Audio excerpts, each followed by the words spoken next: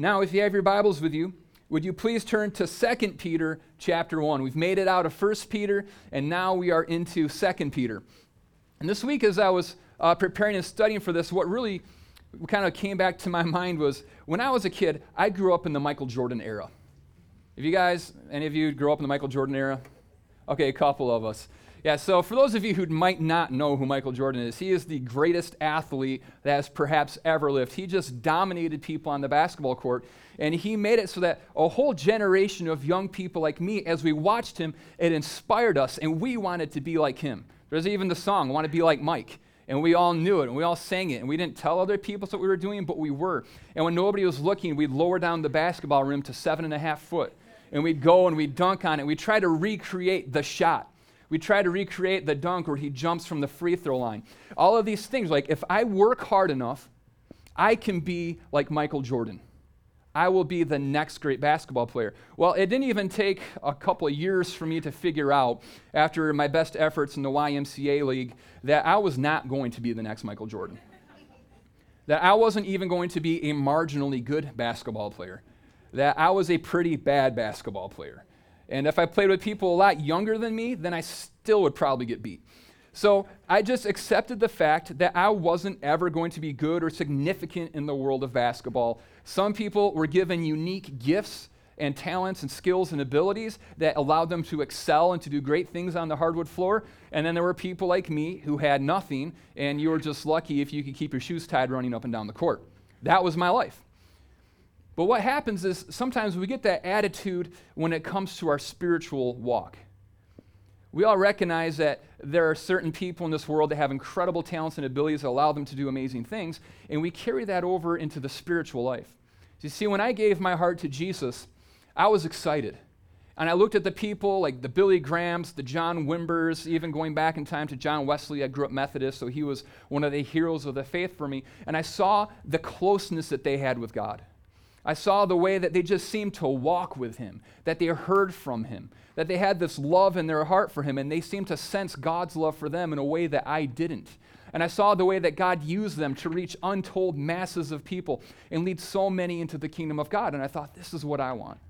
It inspired me, just like Michael Jordan had inspired me to be a basketball player.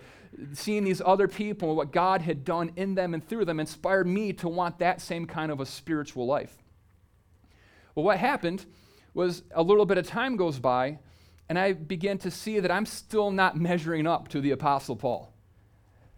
I still don't seem to have that ability to pray like these other people pray. I'm not as into worship as other people are. I don't sense God's presence like other people seem to. And you begin to think that maybe there are some people who God has just called to be close to him, called to be used in special ways and to reach lots of people, and then there's the rest of us.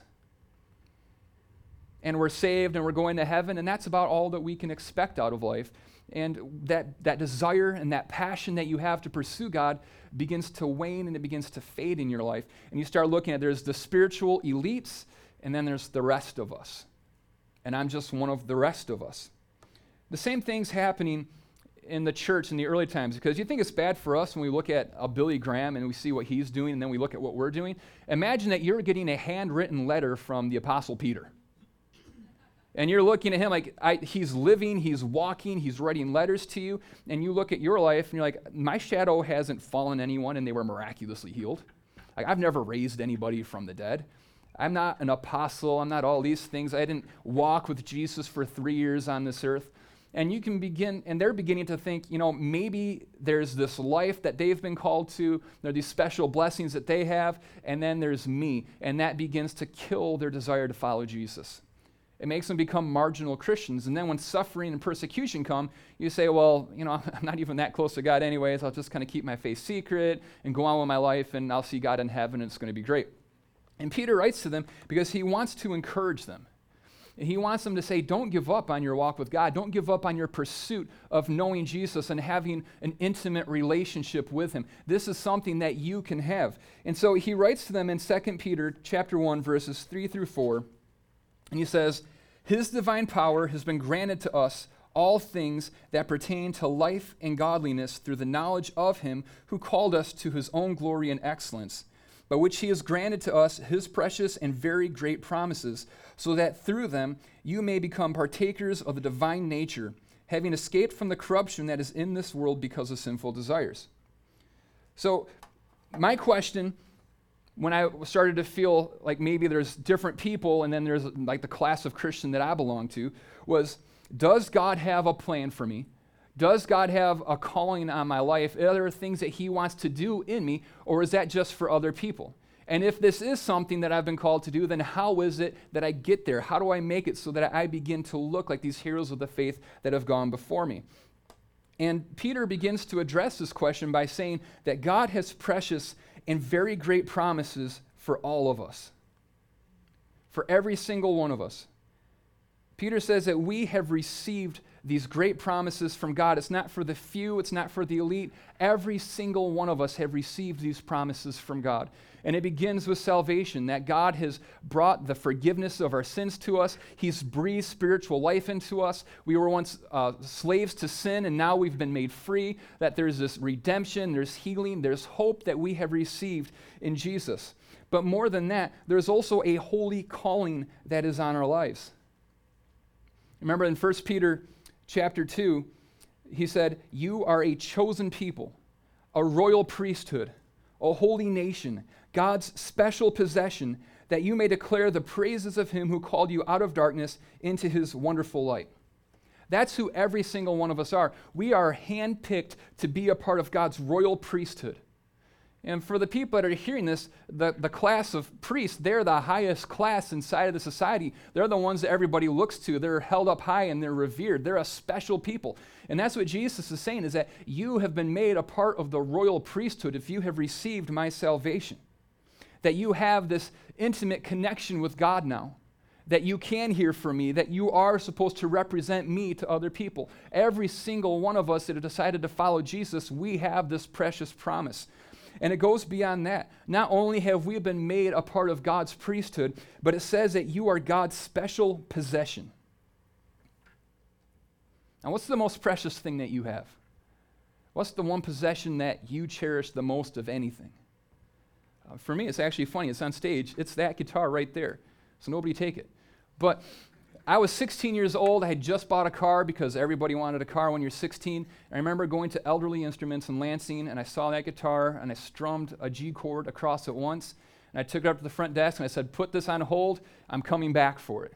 And I went home, and 3 days later, I had sold my car, and I came back, and I bought that guitar, and I loved it. I named it Mary. And Mary was the love of my life. She's the apple of my eye. Nobody touched her. That first night I had her in her case, and I slept with her, holding her in my arms. My parents thought it was pretty weird. But this was a precious thing to me, because even then I was imagining someday I'm going to give this to a son or to a daughter, and they'll give it to one of their children. This is going to be a family heirloom. So every time I use it, I'd wipe it off real carefully and inspect it for any scratches or repairs that might need to be done. I mean, I love this thing. It was always on my thought and on my mind. And then I grew up a little bit, and I realized there are more important things like my children. And now my children, my family, my wife, they're the most precious things in this world to me. They're always on my heart. They're always on my mind. There is nothing else in the whole world to me like my family. And this is what God is saying about you. Part of the precious promise that you have is that you are his special possession. That he loves you. He cherishes you. That there's no one else in the world like you to him. It says that you are fearfully and wonderfully made, that he knit you together in your mother's womb. That he had a destiny that he prepared for you before the foundations of the earth were laid. You are absolutely valuable to God. That's a part of the promise that we all have. That's pretty awesome stuff.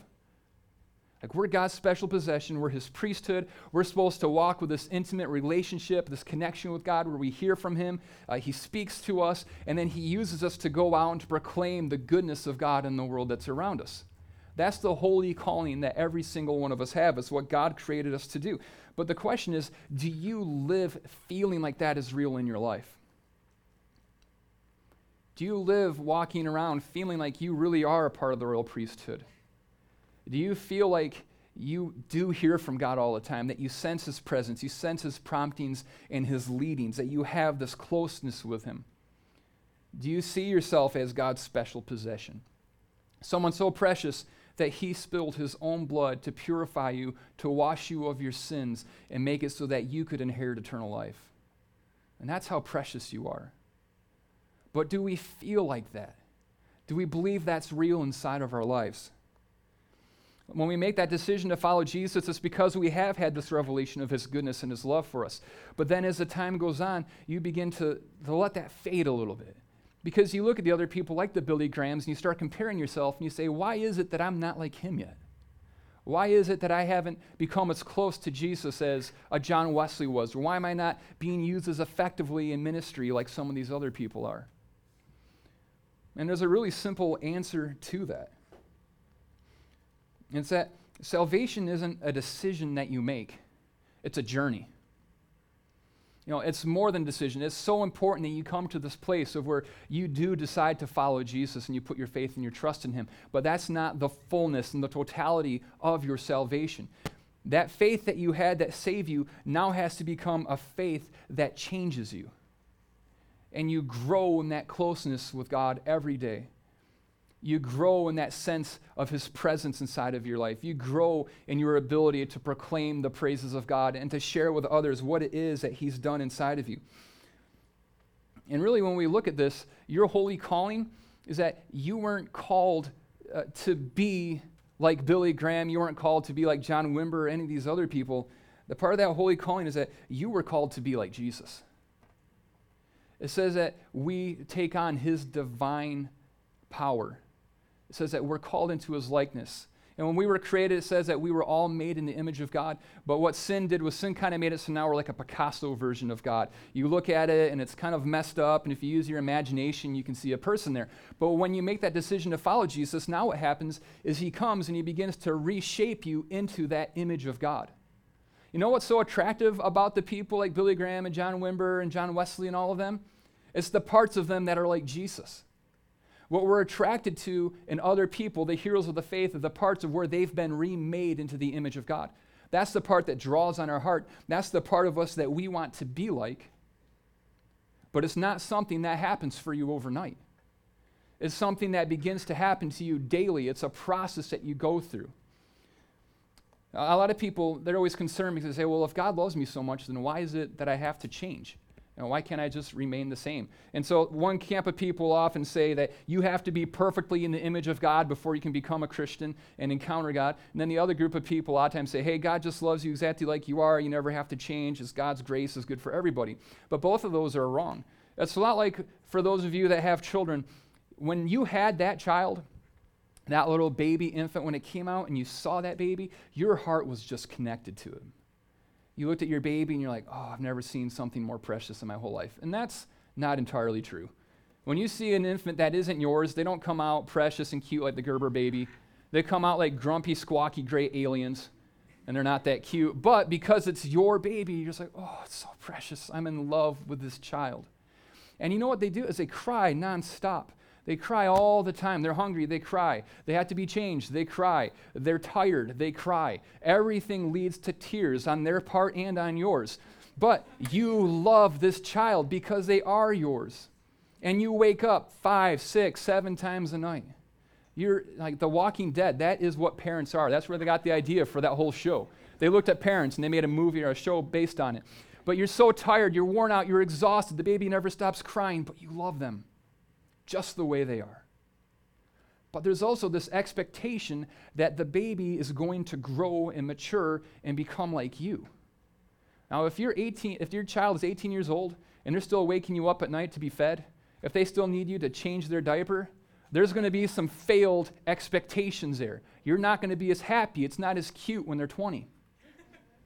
But when they're a baby and they're an infant, it's completely fine. And this is the way it is for us with God, is God looks at you right where you are, and he loves you. Doesn't matter if you've made a decision to follow Jesus or not. He loves absolutely every single person on the face of this earth, and you don't have to do anything to make yourself presentable to him. You don't have to straighten up. You don't have to clean up and get in line. You just have to say, Jesus, I love you. I submit myself to you. Would you be the Lord of my life and forgive my sins? And at that moment, you become a child of God. And you might be that little infant. We all were. When you made that decision to follow Jesus, you didn't look a whole lot different than you did 3 seconds ago. But God loves you.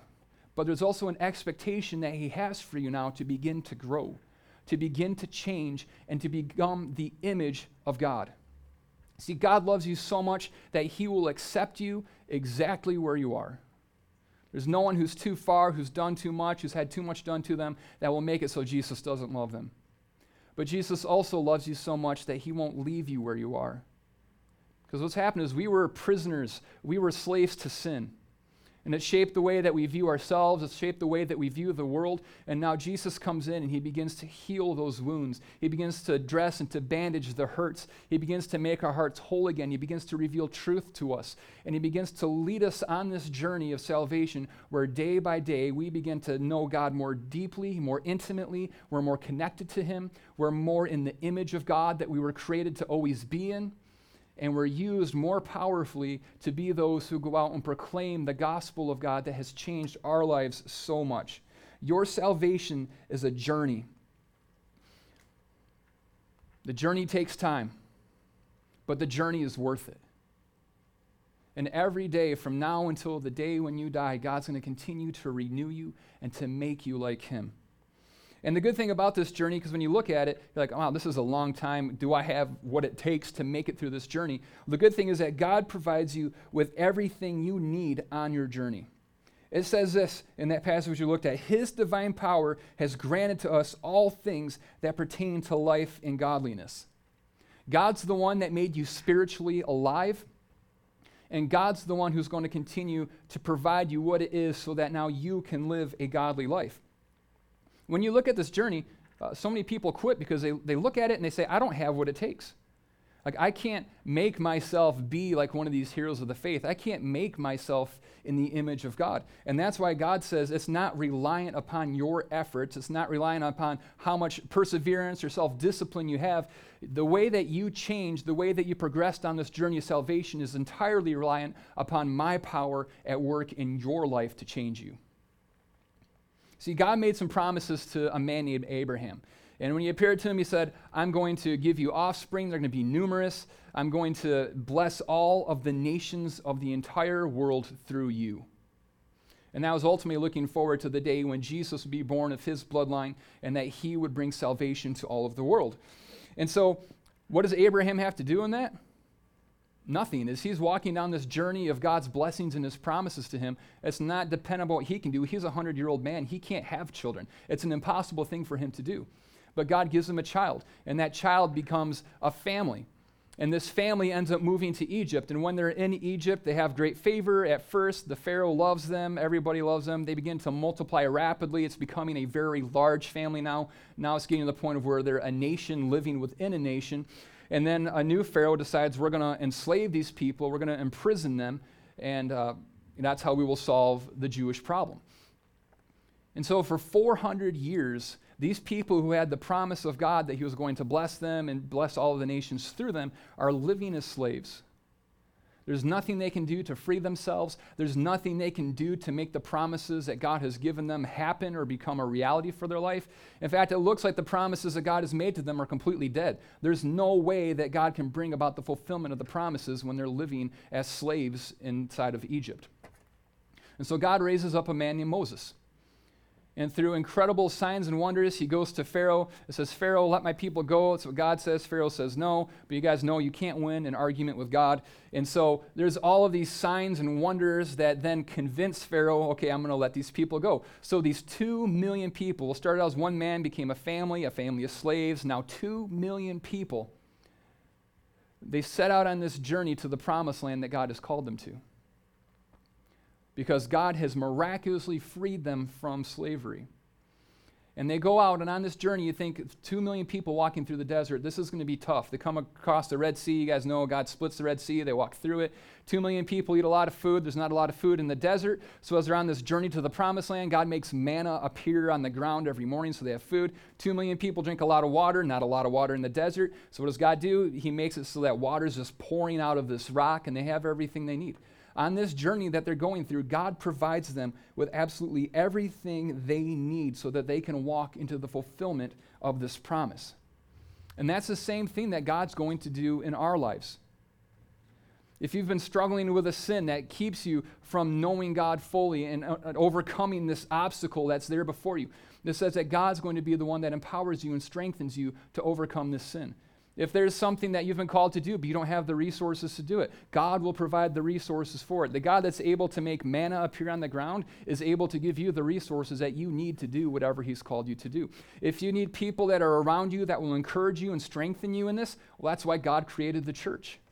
We're a family. We come here together. We encourage each other. We hold each other accountable. And accountable doesn't mean you get in people's business when they've been bad. It means that you hold someone, give them account of the ability that they have within them. So it's like you say, hey, you know what? You have this incredible gift. God can use you inside of this. Are you using this gift for God? That's holding someone accountable. Whatever it is that you need, God will provide for you so that you can continue to walk into the promise that he has for you. So how does all of that happen? How is it that we receive all of these promises from God? How is it that we are changed into the image of God? And it says that we receive everything we need through knowing God. That's how it happens. It's not something that we work up. It's not something that we have to do. Everything that we need to have our lives changed into the image of God, to restore the relationship with him, to stir up passion in our heart, to give us the strength that we need, everything comes from knowing God. Because we were created to encounter God in an experiential and a relational way. If your faith is just believing that God has saved you and now following a list of rules, you're not going to encounter God like that. You're not going to grow in your relationship with Jesus that way. You're not going to sense his closeness and his presence. You're not going to be changed on the inside of you if that's all that your faith is. See, Israel received everything they need because it said that the presence of God went before them in the day. They had a pillar of fire and a pillar of cloud that would lead them and guide them through the desert. That was the way that they encountered the presence of God and received everything that they needed. But Israel made a mistake. What happened was God came to Mount Sinai while they were on their way to the promised land. And he said, I want to meet with you, with all of the people. I want to speak to you, develop relationship with you. But the people, instead of embracing that and saying, we want to know God in that way now, they said, Moses, you go and you talk to God for us, and then you tell us what it is that God wants us to do. And so that's what happened, and that's where the 10 Commandments came from. And so what they did was they traded the relationship, the experiential encounter with God, for a list of rules that they would follow. And what happened then was they disconnected themselves from the promises of God. Because now they were trying to live in a godly way just by following some rules, by their own strength. And we love Scripture. Like, Scripture is incredible. But if you just read your Bible and it's not spoken to you by God, then it's worthless to you. That's why it says the Pharisees, they knew the Bible. They memorized the Scripture. But they didn't understand what it was saying. It didn't bring life inside of them. It didn't change their hearts because they didn't have God speaking the Scripture into them when they read it. When they read it, the Holy Spirit wasn't dwelling inside of them, interpreting it for them, and showing them the truth and the beauty of what God was speaking to them and having their hearts convicted by God as they read the Scripture. For them, it was just a lifeless, dead set of rules that they would read and tried to make themselves godly by doing this. And so when they came to the promised land and they went in there to spy it out, they sent some spies in there and they all came back to give a report of the land. And all of them but two said, the land is impossible. We cannot go in there. This land that God promised us, we cannot take it. There are giants living in that land. We are going to get beat. We are all going to die. We should have stayed in Egypt. What happened was, because they traded a relationship with God in for a list of rules now that they would follow to try to make them godly, they forgot who it was that was with them. And they started looking at what they could do based out of their own power and their own strength, instead of looking at what God could do for them and through them based out of his unlimited, infinite power. And so they didn't go into the promised land. And they spent 40 years in the desert. The entire generation died inside of the desert, never walking into the promise that God had given them, the promise that God had provided them with. because they were able to believe God for salvation, for freedom, but they weren't able to believe God for change inside of their own hearts. And this is what happens to us too many times. We have these promises from God. We want this relationship with Him. We want a closeness with Him. We want to be used to reach the nations. But we trade that relationship with God in for a list of rules. And when we do that, what we're saying is that, God, I don't need you to change me. I can change me. Just tell me what you want me to change about myself, and then I will do it. And that's pride. And the reason we do that is because it's a lot easier to just have a list of rules you follow than to continue to develop a relationship. You know what? The closest relationship I have in my life is with my wife. And that is a hard relationship. And to continue to build that and to continue to strengthen it and to have that daily connectedness with someone. That's difficult. If I just had a list of rules of what the husband was supposed to do, that might be a lot easier. But I wouldn't be able to follow those rules because there'd be no love in my heart that connected me to her. See, Jesus said that those who love me, obey me. So that doesn't mean that you prove how much you love God by obeying Him. It means that because you have a love inside of your heart for Jesus, you naturally obey the way that He wants you to live your life. The obedience is the overflow of the love and relationship that you have with God. It comes out of the connectedness that you have with Him. But too many times what we do is we trade all of that in, or we never realize that that relationship with God is possible for us. And we keep trying to change ourselves. And we keep struggling with the same things over and over again, and we become frustrated, and we give up.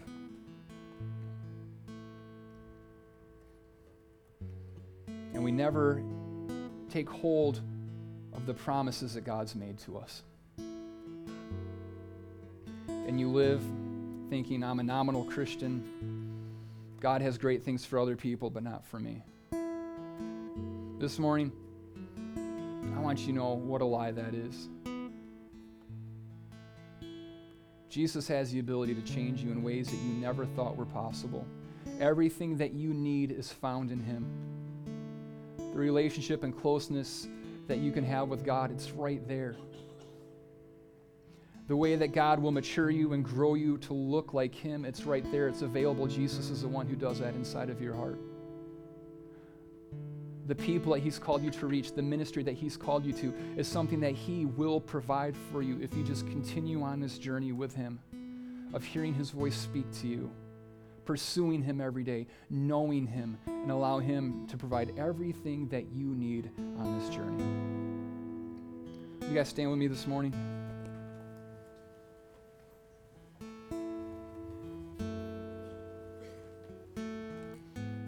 Let's pray together. God, would you speak to our hearts?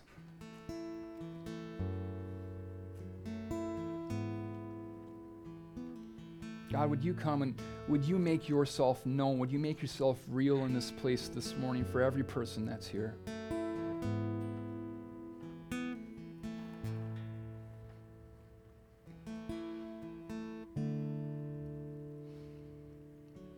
And here's the thing that I think God is speaking to us this morning. He's speaking to those who maybe have given up hope for the life that you once thought that you could have. You've thought that you can't be closer to God. You've thought that you can't live in a more godly way, that you can't follow this dream that God once placed in your heart. But Jesus is here this morning to restore. He's here to move inside of you. He's here to shape you into His own image. He's here to provide everything that you need for this journey that is salvation and to lead you into the fulfillment of His promise. But it begins with us being honest with Him and saying, God, I haven't been following you and pursuing you the way that I should. I've given up. I've lost faith in what you could do inside of me. But Jesus, would you come and would you restore hope in me? Would you restore faith and expectation? Would you put the vision and the dream inside of me once again? And if that's you this morning, would you just raise your hand with me as a way of saying, God, would you come? And would you do something new inside of my heart, inside of my life? I don't want to follow rules anymore. I don't want to try to make myself godly. I want your presence in my life to make me godly. I want to be transformed and changed and made into your image by your power, not by mine. Not by me continuing and struggling to do it again and again, but by you doing it inside of me. Thank you. Let's just pray this together this morning. Father, we love you. I thank you so much for your love for me. Would you open my eyes to see how great your love is? Would you help me see how cherished I am? How loved I am by you? God, would you reveal yourself fresh and new to me? Would you speak to my heart and give me the faith to follow you? God, I want to encounter you this morning. I want to live in obedience to your voice. God, I want your refreshing inside of my heart. Would you put your vision in me? God, lead me into the fulfillment of your promise. I surrender doing it my way. And I come fully to you. In the name of Jesus, I pray. Amen.